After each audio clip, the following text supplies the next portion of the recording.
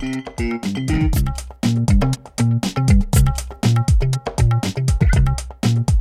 welcome back to the 7th episode of Season 3 of Operation Brewery. It's been a couple of weeks without an episode, so I apologise for that. We've been interstate and all over the place. But this week we're talking about the topic of brewery finance.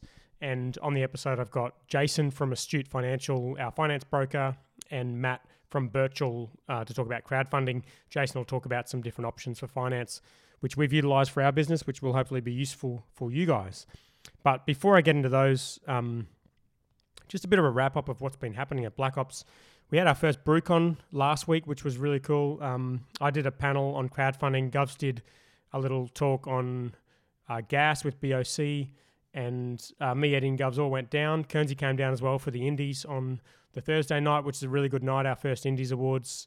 No trophies, but did pretty well with the beers. We submitted 8 different beers, I think, and I think we got gold for 2, silver for 5, and bronze for 1. So that was pretty good, and a pretty solid effort from Queensland Brews. Lots and lots of gold medals in a mix of group where there wasn't a whole lot of gold medals. I'm not used to going to these awards. Normally it's the ABAs, and there's seems to be lots of gold medals. But this time there wasn't a whole lot, but a lot of medals from Queensland. So that was really cool to see.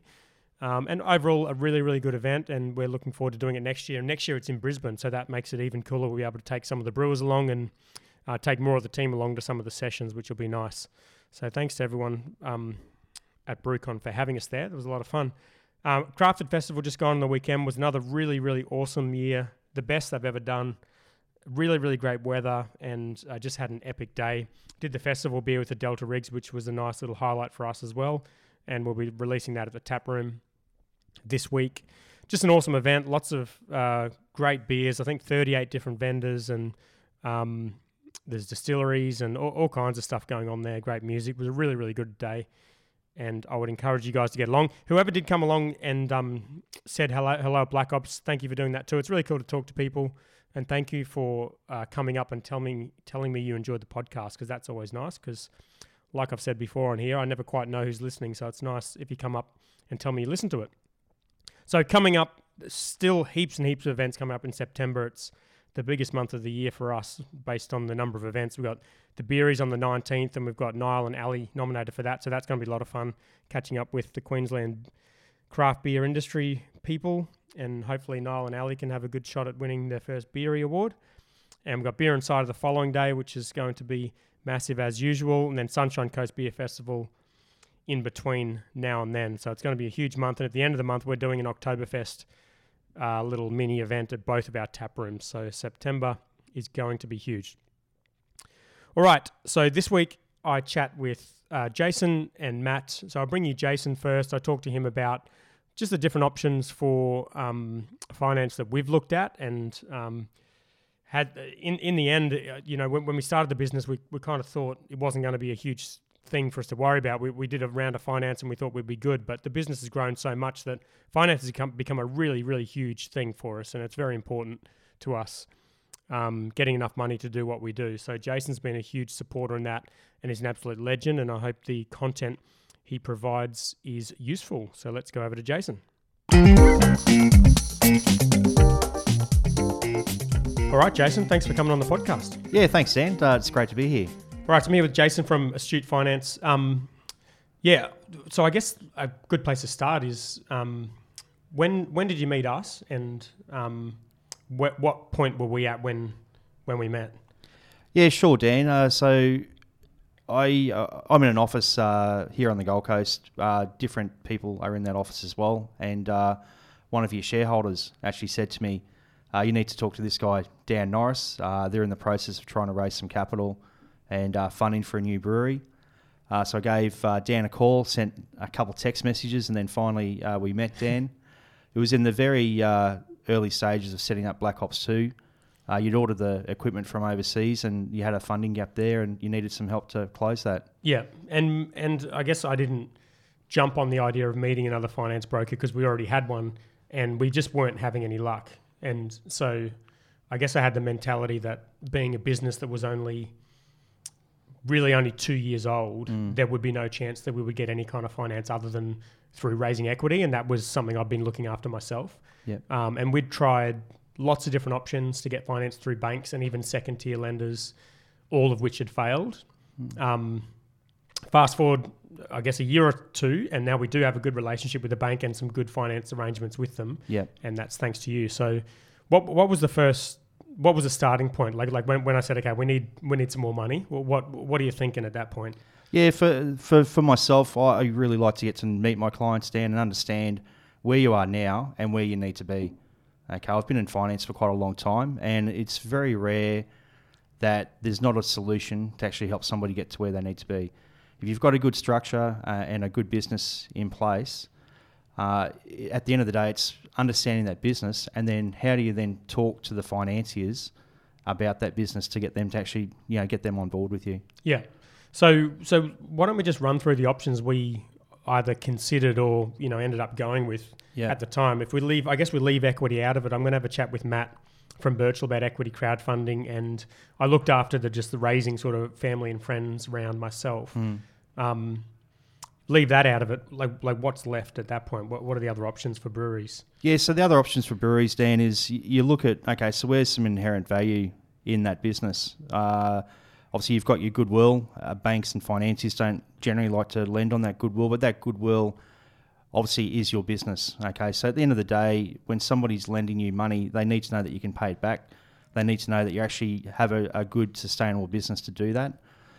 So whilst I don't place a value on that, that is important as well.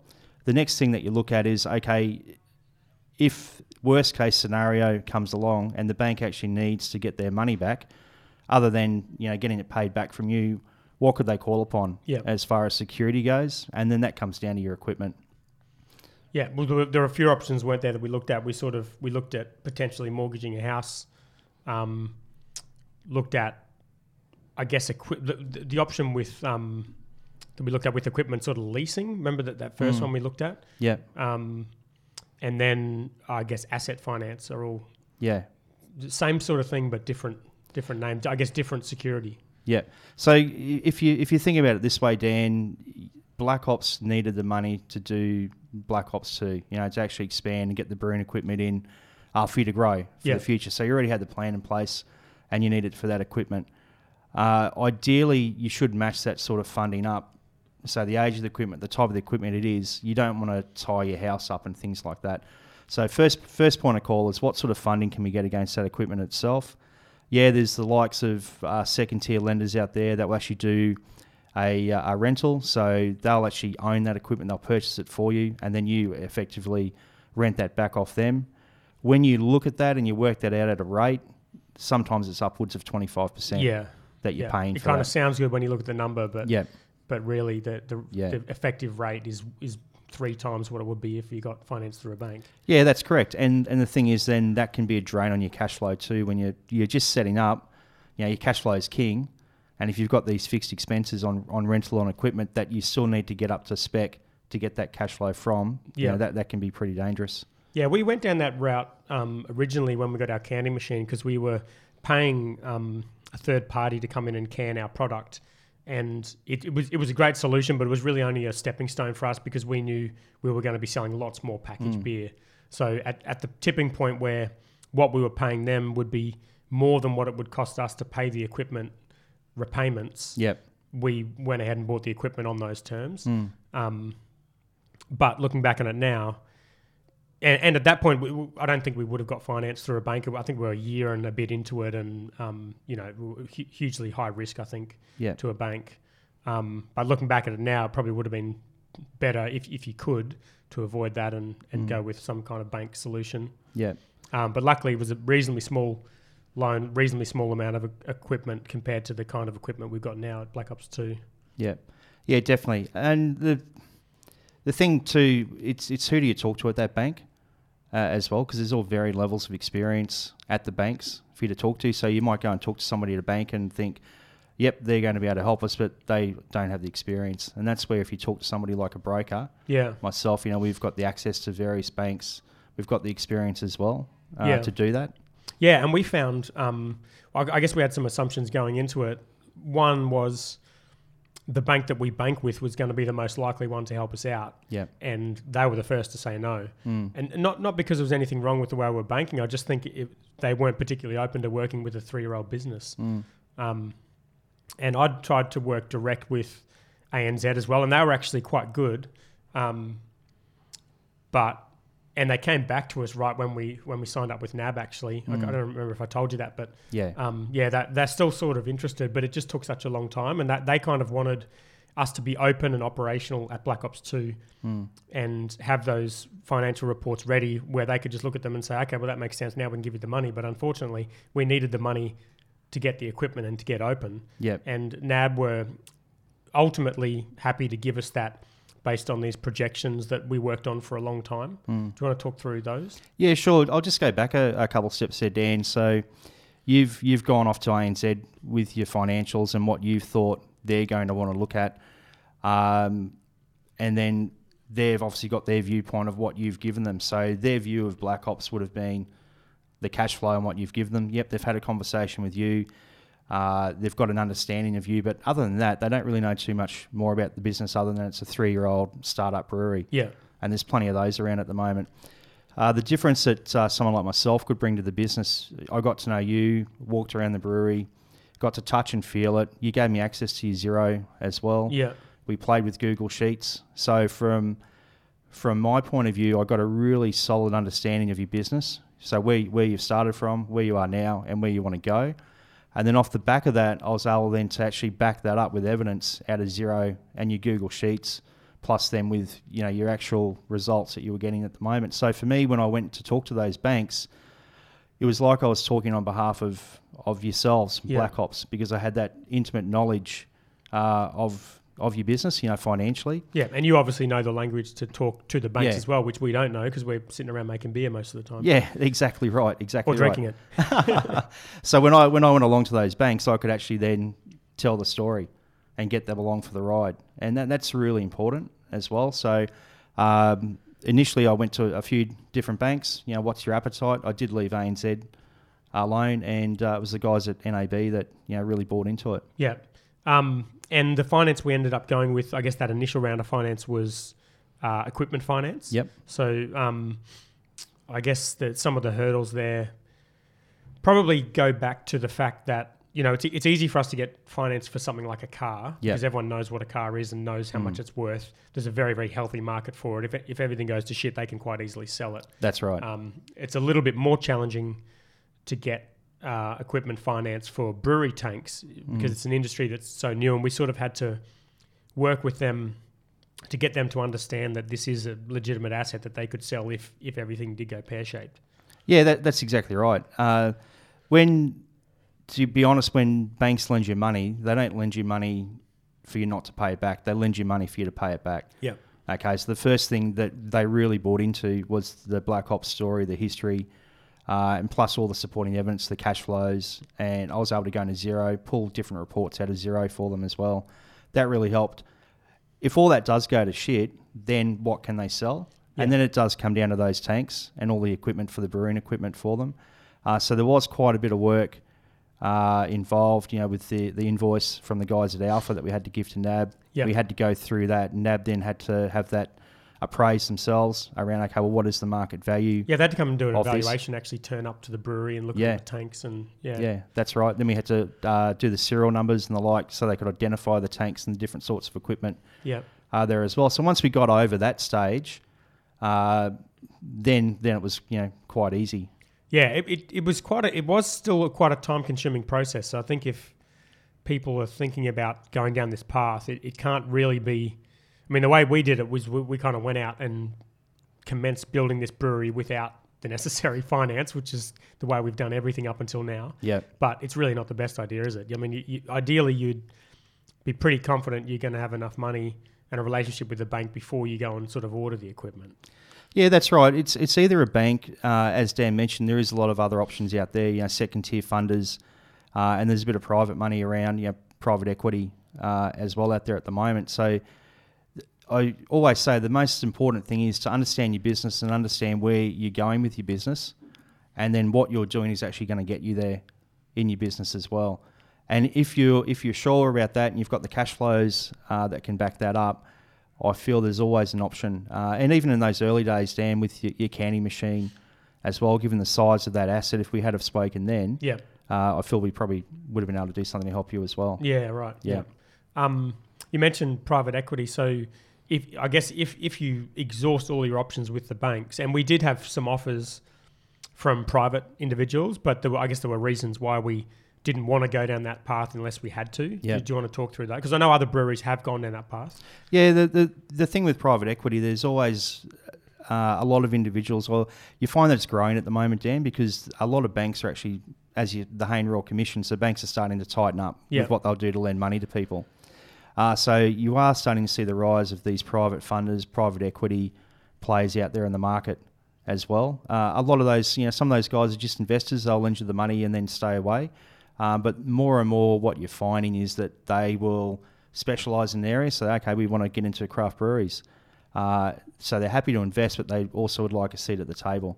Yeah. There from that point of view. And whilst that's good to get that money, you are diluting your equity and you are bringing somebody else in that's new, and essentially you may lose control. Yeah, I think you need to be, we've raised a lot of money from investors, but they've all been sort of individuals and they were kind of backing what we're doing. There haven't been anyone that's come in and sort of thinking, let's take this over and turn it into something that we don't want it to be. Yeah, exactly. But I did notice when we were looking around for money with the banks, there was this option for private organisations to invest or individuals to invest, but not for equity, just basically as a loan. Yeah, sure. And we had some of those offers on the table and ultimately chose not to go down that path. I guess what are the upsides and downsides of that arrangement? Yeah, so the upside, I guess, what Dan's talking about there is private funding. Okay, so if you think about, you go to the bank, you get your money from the bank. There is actual private funders out there you can go to and get your money from them. Okay, so essentially it's the same sort of transaction. Yep. Invariably, they do price for risk. Okay, so a lot of those guys, they're going to be charging upwards of 18% plus, and there is a lot of fees as well to get into that. If you think about what I was talking about before, Dan, about people don't lend you money for you not to pay it back, most of the time a private funder will actually look at, okay, we're going to lend the money to a brewery. If it all turns to shit, I could go in and run that brewery myself. Yeah, right. Okay, if you think about, when they do private funding for a development, they'll say, well, okay, that's a nice site. If the developer falls over, I wouldn't mind owning that myself. Yeah, okay. Yeah. Okay, so a lot of the time, depending on how much skin in the game the private funder is going to have, that's what they're thinking. Yeah. Okay, so it is a way for you to get your money and get your access to your money.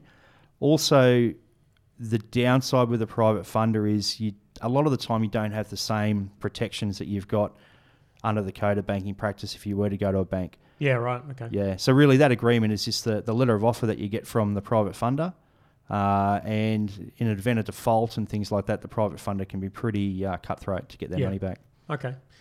We've also done, I guess, an in-between option, which is not something I was really working with you on, but it's something we talked about. A couple of our investors wanted to do a convertible note, which was, I guess, is a bit of a combination of, it's a loan for a period of time that ends up converting into equity, and it gives the investors a bit of peace of mind that they're going to get some sort of immediate return, which equity investors normally wouldn't expect. Yeah. But they're going to get some kind of interest repayments in the short term, and then it will convert later on. So there's different instruments you can use around that too. Yeah, definitely. So when you think about, you raise your private equity and you're diluting, you actually are raising capital against shares in your business, the convertible notes are, so to speak, like a second form of secured funding from that, or really unsecured funding at the end of the day. Yeah. Yeah, and then so for the return, that's why those convertible note holders are after a rate of return, because there is risk in there for them as well. Yeah, actually, on that topic, the unsecured, is it worth talking about GSAs and their role in this? Yeah. So what Dan's talking about a GSA, that's a general security agreement. So when we look at what we did for Black Ops 2 with the funding there, NAB took a general security agreement over the brewery. So that general security agreement encompasses all assets and uncalled capital of that company. So if it was to turn belly up, NAB could then call upon that GSA, and essentially that gives them the right to then operate that company or appoint a liquidator in need as well. It gives them the right to go in and pull out the brewery equipment and sell that and go from there. Yeah, so it might be worth thinking about if you're going to give that up, make sure you're doing it for a significant round of funding as opposed to something small, because you might find a year or two down the track you might need that up your sleeve. Yeah, exactly right, because that is what Dan's talking about there is if you were to actually provide that GSA to a convertible note holder at a more expensive form of funding, and then a couple of years down the track you might go and see your bank, and the bank will actually want to have that GSA over your business, and then they will be able to offer you a cheaper form of funding than that convertible note holder. Yeah. And I guess that there's also probably benefits of dealing with the bank in that if they're going to be the bank you're going to build a relationship over, if you're building a brewery, you would hope that this business is going to last for a very long time and you're going to want a good relationship with your bank. So I suspect a bank that has you as a customer for loans and equipment finance and everything else, as well as the normal everyday trading, is a happier bank than one who has you for everyday trading and you're using everyone else for a finance. Yeah, exactly right, Dan. At the end of the day, the bank is like any other business. And they'd like you, in turn, they're backing your business, so they'd like you then to back them by having the majority of your business with them. But in saying that too, policies and people change at banks quite a lot. And at the end of the day, I find it is generally the people that you're dealing with at the bank. And when they change, that's where the beauty of having someone like me on your side. I can be quite nimble. If National decide to change their policy and we need some funding for something else, well, we can just go and talk to another bank. Yeah. What about invoice finance? Because we've just put this in place, not necessarily because we desperately need it, just because once you start dealing with some of the big retailers and they're giving you some of these terms that take you a lot longer to get paid and whatnot, it makes sense to have an option like this invoice finance that we've just put in place now. Do you want to talk through that? Because this is probably a little bit trickier than a typical asset finance loan. Yeah, sure, Dan. So, guys, when you think about it, it's how quickly when you spend $1, how quickly do you get that dollar back in your business? Okay, so when you're doing the brewing, you've got the cans, you do the packaging, you've spent your money, you then send that off, say you send it to a supplier and you've got them on, they might be on 30-day terms, or some even might try to stretch it to 60, unless you offer them a substantial discount to bring those terms in quicker. Yeah, and to make that a bit more of a reality, that's exactly what Endeavour do. So if you're selling to Dan's and BWS, they will be default 60 days, but I think it's a 3.5% premium to get paid in 30 days. Yeah. So if that premium becomes way more expensive than just actually borrowing against that invoice, it makes sense to look at something like invoice finance. Yeah, exactly. So what invoice finance means, it's exactly that. The bank has security, so they've got the general security agreement, security over the company. That also includes uncalled capital, which is your invoices that you issue. So when you issue an invoice, the bank is happy then to actually advance you funding, say from 70 to 80% of that invoice amount. Yep. And that's available to you straight away. Yeah. So there's I guess what they do, is it worth talking about the process of what they actually do? So you send them a list of all of your debtors that are inside 90 days, yep. which for us is basically everybody, other than a couple of random people who are probably not going to pay us and have gone out of business or something. Yeah. But for us, it's basically everybody. And then they will, say the example you gave, make available to you 70% of that total value. And then there's some restrictions around that in terms of, one customer having too much of that pie and whatnot. Yeah, so exactly what Dan's talking about, guys. When you're in business, if you've got multiple small clients, you've spread your risk across those clients. Where if you've got one or two big clients, say you might just have a Dan's or Woolworths as that big client, and 80% of your business goes there, well, there's a risk there involved with 80% of your business to that one customer. And that's where the banks will look at, okay, if you've got, say in the example of Black Ops here, they've actually approved a higher concentration risk. So knowing that, okay, these guys have a good relationship with Woolworths, so we'll let you, might be 60% concentration against Woolworths. Whereas other guys, they might say, well, no, we're only happy for you to have a 20% concentration exposure to that one customer. So when you say they have a good relationship with Woolworths, you mean NAB do, or they just know Woolworths is a legit business who's going to pay us? Well, yeah, Woolworths is a ASX listed company. Yeah. Okay, so they know that. They know your business as well. So they know you're not going to do anything yourself to damage that relationship with Woolworths, and they know Woolworths should be good to pay that invoice. But then again, there is always that risk if you've got too much of your business with Woolworths and they've funded you against that. You know, there's something could go wrong. Yeah. And I think if they've got a relationship with, so we've got some distributors who are sort of a few levels down from Woolies and Coles, that also potentially could be a pretty high percentage of our business. Like, we don't directly sell interstate at all. So those companies, if those percentages start getting up high, NAB might look at them and say, well, do they bank with NAB? Do we know much about their business? Yeah. If so, maybe we'll put them into the fold as well and say you can have up to 25% with this particular company. Yeah, so the beauty of a invoice finance facility is when it's set up, it's based on your business at the moment. So it's based on who your clients are. Do you have a concentration risk to one client at the moment? The banks will come in, they'll actually look at your processes as well with your invoices, because that's their security. They'll look at your credit notes, your return policy, things like that as well. So they really get a good understanding. And if all your processes and procedures are right, and then you've got the right mix of debtors there, generally, they're happy to provide some finance for you.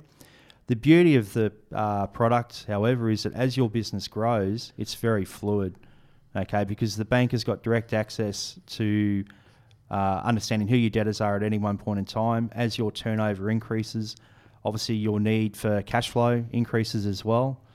So it's a matter of, once this facility is in place and as you grow and as your client mix changes as well, the facility can then change with that. Yeah. Yeah. So I guess that growth could come through two different ways. Like if I'm understanding it correct, say they approve the invoice financing for up to $500,000 worth of invoices, but we only have $300,000 worth of invoices.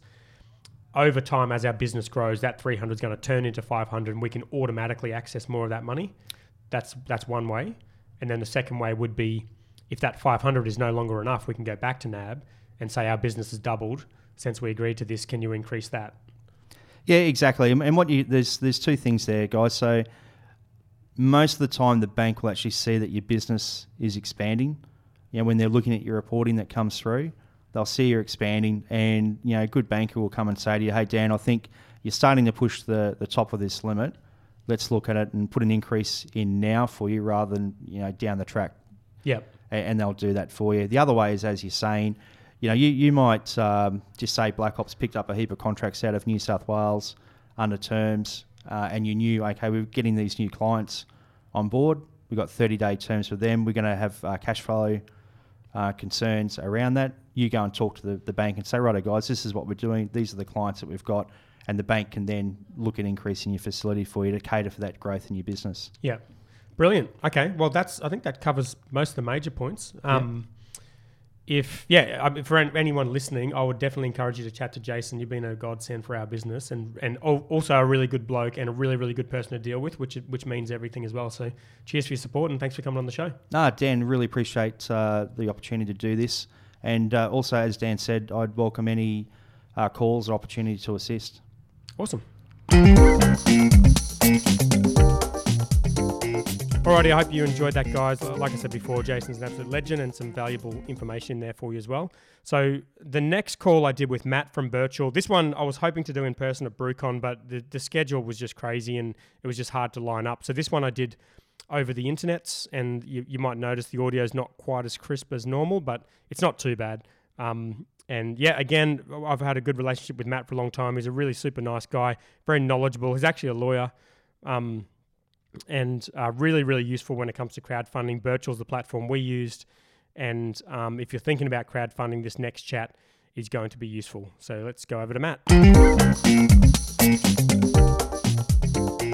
All right, so Matt, welcome to our podcast. Thanks, Dan. Delighted to be here.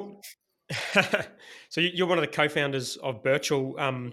I started chatting to you guys, it seems like years ago now, when we were talking about this idea of equity crowdfunding coming into Australia, and you guys were planning creating this virtual platform. What's happened since then? A few things. So I think it was about August 2017 when Black Ops got some coverage, done a previous campaign with Pozible, and Virtual was really kind of getting its name out into the marketplace as Pozible's play in the equity crowdfunding space. Around September, legislation was passed, and then it took some time for the first financial services licenses to be issued. Virtual got their license in January in 2018, and then it was a bit of a slow start because it was limited to public unlisted companies for a while, which is not a great outcome, particularly for early stage businesses. But then it opened up in October last year, and delighted to host Black Ops as the first successful brewery to use the crowdfunding regime. Yeah, and I guess there was us, there was Endeavour at the time, and there was Dainton, and there's sort of been a couple of other people register their interest in running a campaign. But so far, so good as far as the live campaigns have gone. They've all gone pretty well. Endeavour raised $500,000 from a couple of hundred investors. I think we raised our 400 maximum in 6 days, which was, I think, the first company to hit the maximum. Exactly right. Yeah, first to hit the max, and obviously the fastest to do it. It was. We think, as you know, Dan, we think hitting your maximum is best practice because you end up with two groups of people that got in and people that missed out, and but both groups, I think, have a positive feeling about the company that's making the offer.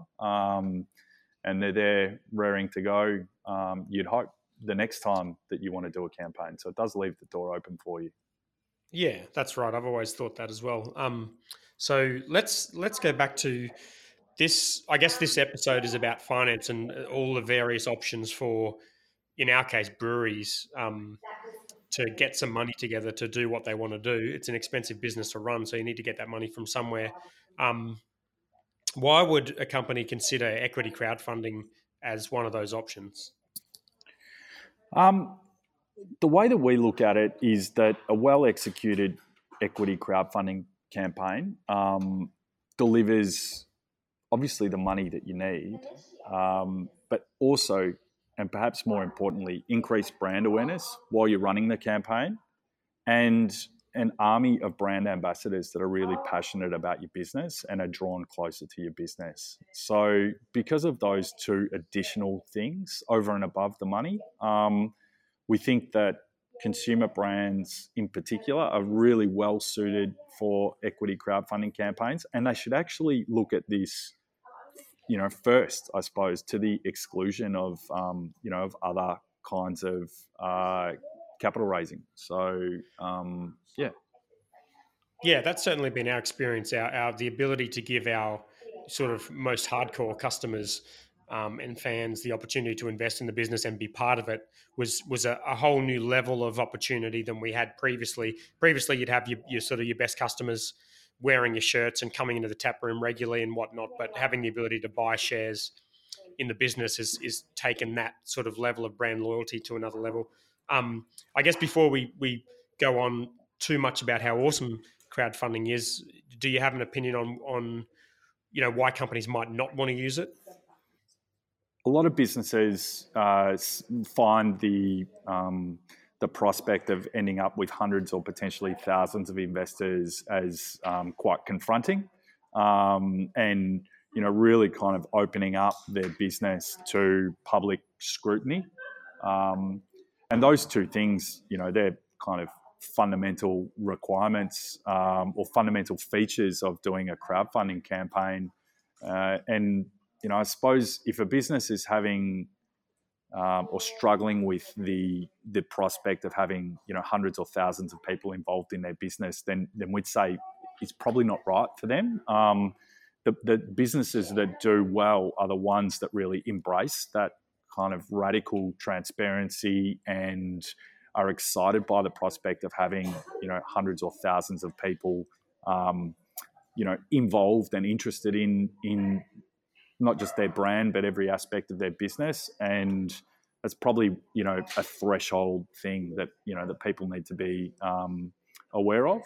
The other point I'd make is that it's a given that it needs to be a good investment proposition. We'd say that, you really need to be ready, have your affairs in order, and it needs to make sense as to why you're raising capital, having a good investment story rather than, just seeming like a good idea in the abstract. But I think bringing people along for the journey at a critical turning point in your business is another key requirement. Yeah, I think the transparency thing's a good point, because we as a business have always been very transparent, and so for that reason, I was always attracted to this idea of crowdfunding. But if you weren't sort of like that, the idea of writing a 50-page document that exposes everything about your company down to your P&L and your balance sheet and everything else, and the share equity breakup of the founders and that kind of stuff, that that idea might not be all that exciting to everyone. So that's something worth thinking about. So let's go through the process. If there's people listening to this now and they're thinking equity crowdfunding might be something they want to do, what would be the first starting point for them? Sure. So we have an eligibility form on our website. So just answering a few questions to find out whether or not your company is eligible to make an offer under the Australian crowdfunding regime. I'd suggest that's probably the first step. And then from there, we work to basically a 10-week process end to end.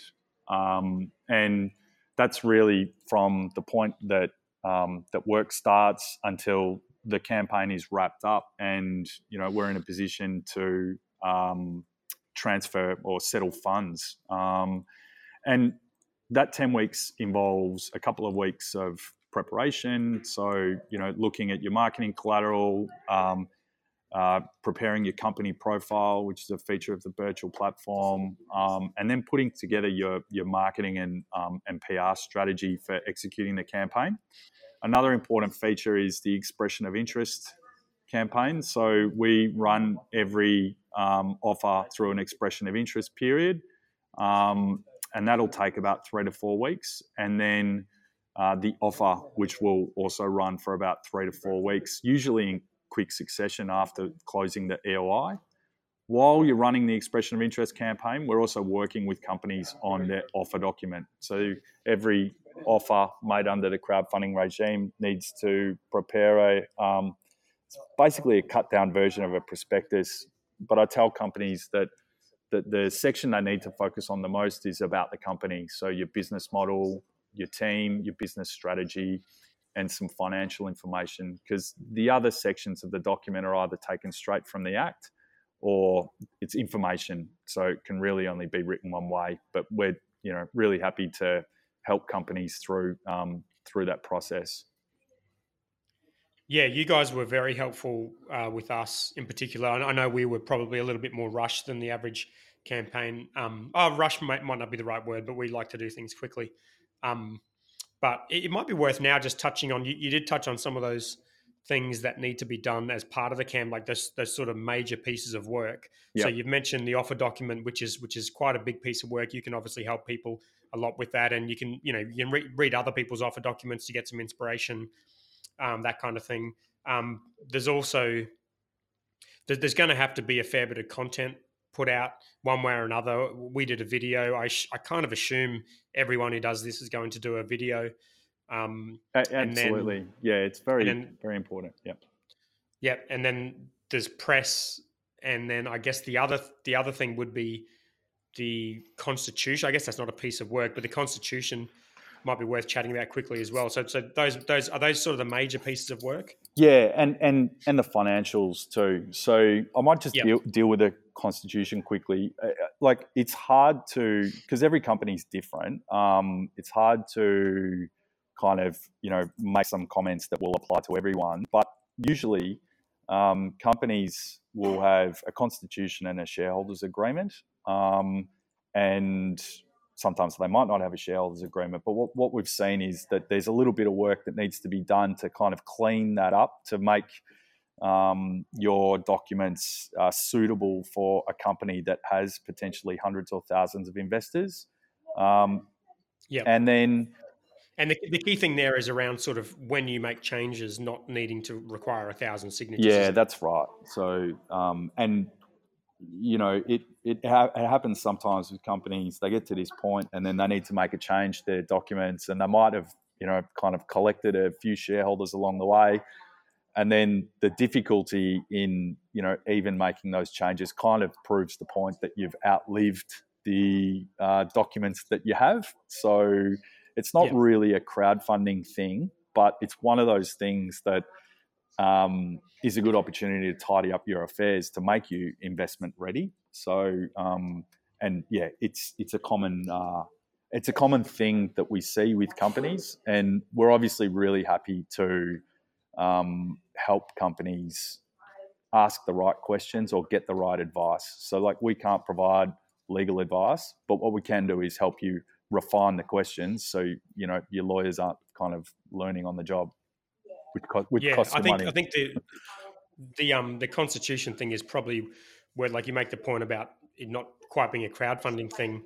I know for us and lots of other breweries, we have lots of shareholders before we even did crowdfunding, and there's a lot of breweries in that boat because it tends to be an expensive thing to do. So you end up having a bunch of shareholders, and if that's the case, you'd probably be looking at a constitution before once you have sort of 6 or 7 shareholders, you probably aren't going to want to go around for every minor change getting a signature on everything, and so you're probably looking at a constitution anyway. Yeah.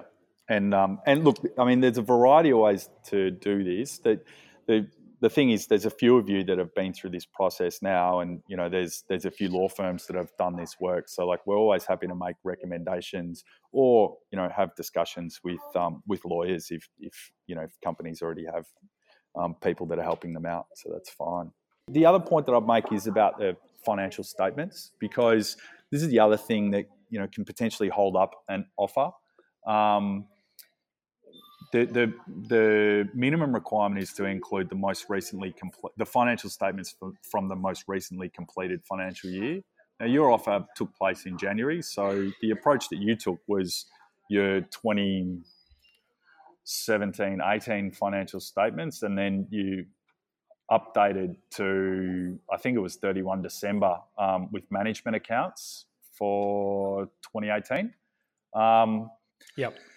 But if, and that's fine. So, you already had those financial statements ready to go. But, if you're in August, September, and you want to make an offer, kind of getting onto your accountant early and making sure that they're not going to hold up your offer is probably, I think, the best advice that I can give if companies are thinking about doing this.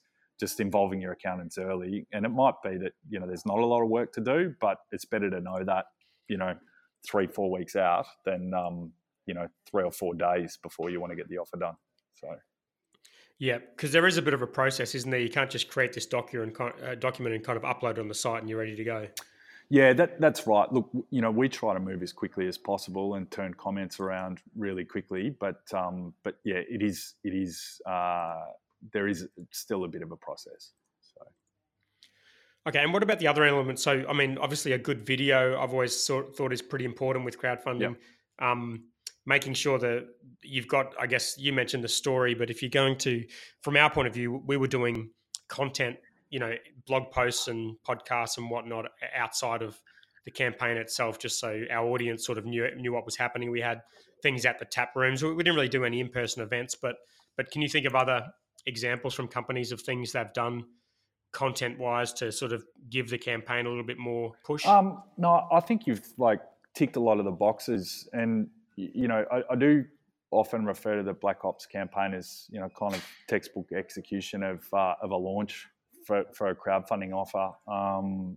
Doing a lot of work beforehand and really using that expression of interest period to understand where the early support is going to come from. So equity crowdfunding campaign, it's like anything. It's busy at the start, it gets a bit quiet in the middle, and then it gets busy at the end. unless you close it in Yep. 6 days like you guys, and you don't have to worry about any of that. But so, being prepared and knowing where that money is going to come from in the first few days is really important. And if you don't know, then you're perhaps not ready. So that's what we try to do, is just create as many opportunities as possible to let people know that this thing is coming up, because it's important to open in a strong way, so then you can leverage that success and then bring other people into the campaign. Yeah, and I guess there's the rule of thumb with normal crowdfunding applies here as well, which is that you want to have your kind of minimum target or somewhere around 20-30% of your target done in that first day, or that first week. But if you can do it in the first day, then even better, and the campaign starts. Yeah, that's well. right. And look, I think the rules of thumb that you're referring to would apply for reward crowdfunding, but we tend to work on 50 to 60%, perhaps even higher, 75% of your minimum target within the first few days.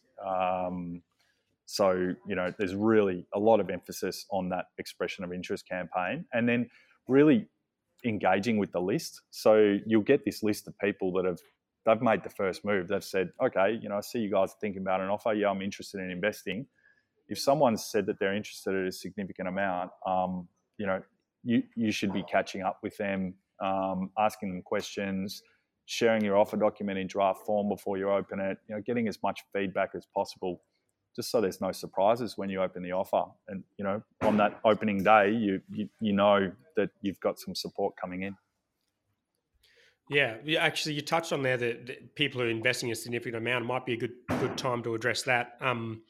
So in Australia, if you have sophisticated investors, that they can invest a lot more than the average person, but the average person is limited to $10,000. Yeah, that's right. $10,000 per company per year for retail investors. So retail investors, basically, it's a legal term for everyone. Basically, everyone is retail unless they're not. And people that aren't retail, the way that we establish that is by an accountant certificate saying that they've got $2.5 million in investable assets, or greater than $250,000 in gross income for the last 2 financial years. So basically, high net wealth, professional type investors, but that's how we deal with that. Yeah, and I didn't realize this. I'd sort of been following the New Zealand campaigns, but they had examples like the Parrot Dog one, who raised $1 million, I think, on the first day. And when I went to their session, I sort of realized that they don't have those same minimums. Same maximums. I think their maximum is something like 35 grand. Yeah, right. From memory. And they had a lot of people. I can't remember the amount, but it was something like a third of their whole round or more of people who invested either the maximum or more than the Australian maximum. Whereas in our case, we only had, I think, maybe 3 or 4 people who invested 10 grand. Yeah. But when you've got, I think they had 13 or 14 people who invested 35 grand or something like that. So when you've got that, you're all of a sudden talking about hundreds of thousands of dollars being added to your campaign, which is a luxury we don't really have in Australia. And we didn't get, for whatever reason, didn't get anyone invest who was an accredited investor, or at least that they may have invested, but they didn't make it known to us and didn't invest more than the retail investor. And they didn't have a lot of time either. It was closed in 6 days. So that's true. It's a bit different, but that's true. But look, but there have been campaigns in Australia that have attracted those bigger named investors, and they've come in and bought lots of shares. Yeah, exactly. And I'd say most of our campaigns would have some participation from a wholesale investor. The largest single investment that we've accepted on the platform was $1 million, which was invested in Shiva Rideshare, which is a campaign that we hosted earlier this year. They raised $3 million, and it's still the largest under the regime so far. But look, there may be other wholesale investors that invest in campaigns, but it's only when they invest more than $10,000 that they need to prove or want to invest more than $10,000 that they have to prove their status. So I suppose, we don't have a totally accurate picture on wholesale participation, but I'd say most campaigns we're reviewing at least one certificate for an investment above 10,000. The thing I'd say about the limit though is, there was a lot of time spent considering what does an appropriate crowdfunding regime look like in Australia, and protection of investors is really important to the regime, and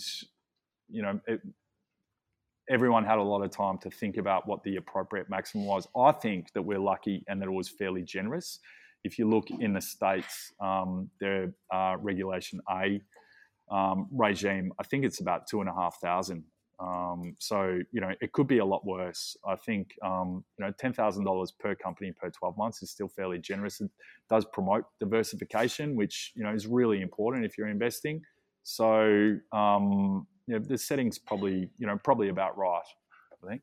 Yeah. Okay. Interesting. With can I ask, with the Sheba one, how does that kind of investment come about? Like I'm guessing normally to get an investment of $1 million, you're kind of having lots and lots of meetings and you're targeting certain people and all of that. Is that still the case here, or did they just come out of the blue and wanted to invest? It's a bit of both. So, what it showed to us is that the expression of interest process actually works, and that people being able to advertise these offers to a nationwide audience now does bring these offers to the attention of people that are investing in, people with a lot of money that are investing in these opportunities.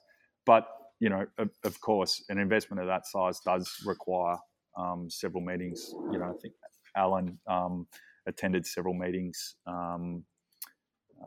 with Sheba for that investment. So it's not as though I suppose in general terms that someone's kind of just sitting there and just punts $1 million on a company. I mean it's possible, but it's at the end of the day it's still old school capital raising. Meeting people, coffees, pounding the pavement, and pressing the flesh. Yeah. So what do you think people are looking for when they invest in these companies? Like if we look at, say, breweries, for example, when you do a campaign like this, you can put up rewards for people, but people are also buying equity in the business. So I guess you don't have to offer rewards. I think Modern Times just did a massive campaign in the States, and I don't think they really did awards. They have like an awards program that's totally separate to it. Yep. And it worked out fine for them. But the ones I've seen here are pretty heavy in the rewards, and ours wasn't super heavy, but still, I think a big reason for people investing was to get some of these sort of exclusive things that they couldn't get otherwise. Yeah. Look, we, obviously with Pozible, Alan's got really strong background in reward crowdfunding and seeing what works in that space.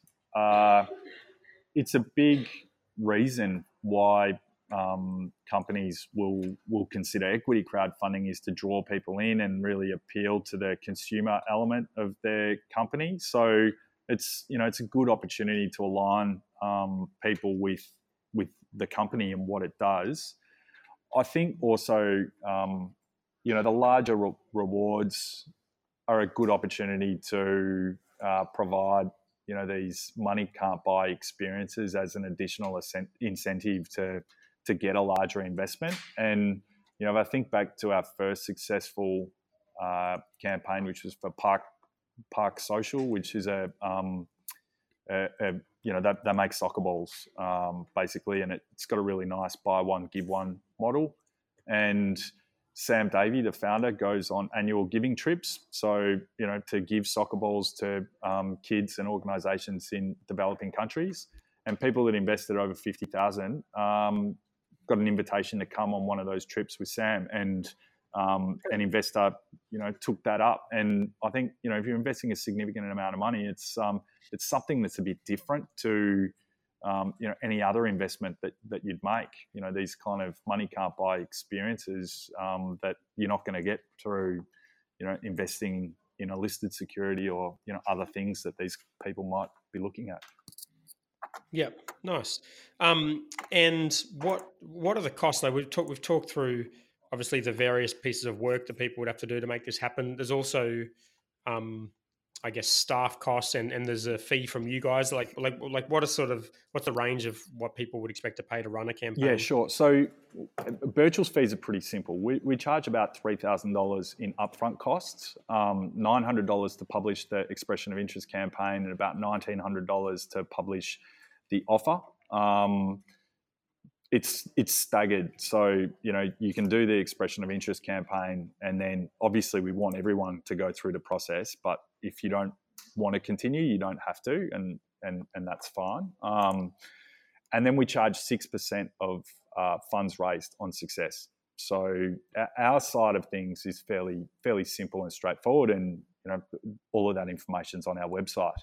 But the other costs that companies need to be aware of is producing the video, and that could be a few $1,000s.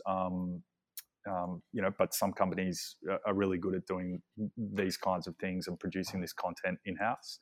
And then there's some content production, some money on legal fees and accounting fees, and again, it's probably a few $1,000s for each, and social media advertising, and people say how much. It really depends on how much you want to raise. It could be a few $1,000s to tens of thousands of dollars. So.